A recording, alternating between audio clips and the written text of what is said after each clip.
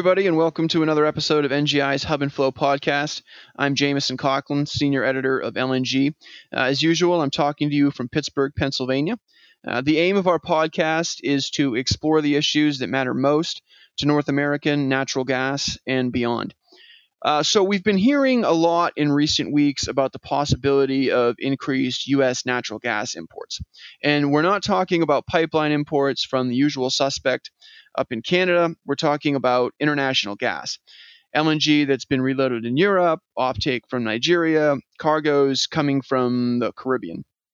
So why would the world's largest natural gas producer and one of its biggest exporters need imports, especially during the summer when demand is lower? That's what we're going to talk about today. So let's get started and drop into context. A buzz has sort of worked up in recent weeks as a few ships were thought to be headed toward the U.S. with LNG from faraway ports. We first heard about the British Diamond, which received a reload in Belgium, where it looks like the Port Authority incorrectly flagged the ship as destined for Sabine Pass in Louisiana. That never happened, nor did the ship's transponder indicate that it was ever headed this way. The ship unloaded in Italy and made its way toward Trinidad and Tobago. The Kinesis also sailed for Trinidad, where it loaded a partial cargo and headed for Cove Point in Maryland, which raised some antennas, but ultimately that ship picked up an even bigger load at Cove Point and left the U.S. It did not unload here. Other ships that are headed toward the Atlantic Basin right now are also being monitored. But another developing storyline as of this recording is the Madrid Spirit, which loaded a cargo in Nigeria on May 25th, headed for the U.S., and is now berthed at Elba Island LNG in Georgia with that cargo. And it's berthed there as I'm talking to you now. We don't know yet if it is unloaded, but there was a fire at Elba a few weeks ago that knocked out a small liquefaction unit. So the facility might need that LNG. But the bigger factor in all of this is the global gas glut, COVID-19's impact on demand and converging prices that have really all sort of coalesced around the $2 range in the coming months. As prices bounce on that floor, it creates opportunities for traders to maybe do some strange things and make some money in parts of the world that they might not normally. Most U.S. LNG comes during the winter. It amounted to about 52 billion cubic feet last year. Most of that came from Trinidad. Since lower 48 exports started in 2016, very few facilities have taken in gas. And the bulk of imports land in the Northeast at Exelon's Everett Import Terminal in Massachusetts. Last month, though, you had this situation where Henry Hub prices were at about $1.70, and European benchmarks like the National Balancing Point and the Tidal Transfer Facility were around $1.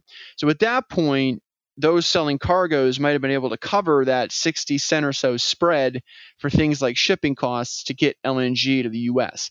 And I've been told recently that there has been some Atlantic demand, and there were some European reloads, but those worked their way into South America, I guess. If you have a situation, though, where European prices stay low and Henry Hub prices go higher, you could see some cargoes landing on American soil over the summer. If they can't find a home elsewhere, then that's a very real possibility. And just a reminder, too, most U.S. LNG prices are linked to Henry Hub. So how much gas could come to the U.S. and what would happen to it? First, imports aren't likely to be regasified and sent onto the U.S. pipeline grid. They would most likely land in storage tanks, particularly at facilities along the Gulf Coast. That would reduce the need for feed gas, and those volumes would be re-exported. A suggestion has also been floated that we could see a few cargoes per month arriving in the U.S. this summer, which is practically unheard of. But right now, the prices don't support that. Henry Hub has been range bound in that $1.60 to $1.90 range for quite a while now. And the benchmark could even see more downward pressure considering that we're in injection season, there's lackluster demand, and the drop in U.S. LNG exports really hasn't been offset all that much by declining production.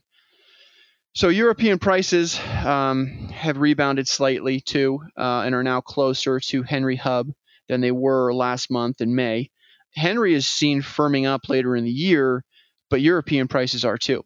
And while the strip shows Henry moving above $3 next year, European and Asian prices move well ahead of that mark over the same time if you look at the strip right now. So it would be uneconomic to send LNG this way. Even for LNG producers that are closer, like Trinidad, the numbers don't support it either. But anything is possible right now. I guess we have a distressed market. Trinidad could give a U.S. buyer a deal, or a broker could line up a reload in Europe if the ARB window opens, and that makes sense. So it's likely we could see some surprises, but it's unlikely that we'll see a significant amount of gas imported to the U.S. this summer. Okay, that's it for today. Thanks for listening to NGI's Hub and Flow podcast.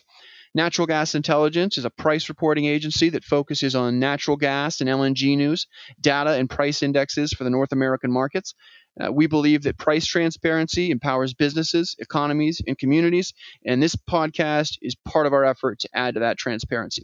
If you have more interest in the global gas trade, please visit our website at natgasintel.com and check out our newest publication, LNG Insight. Until next time, stay safe and healthy.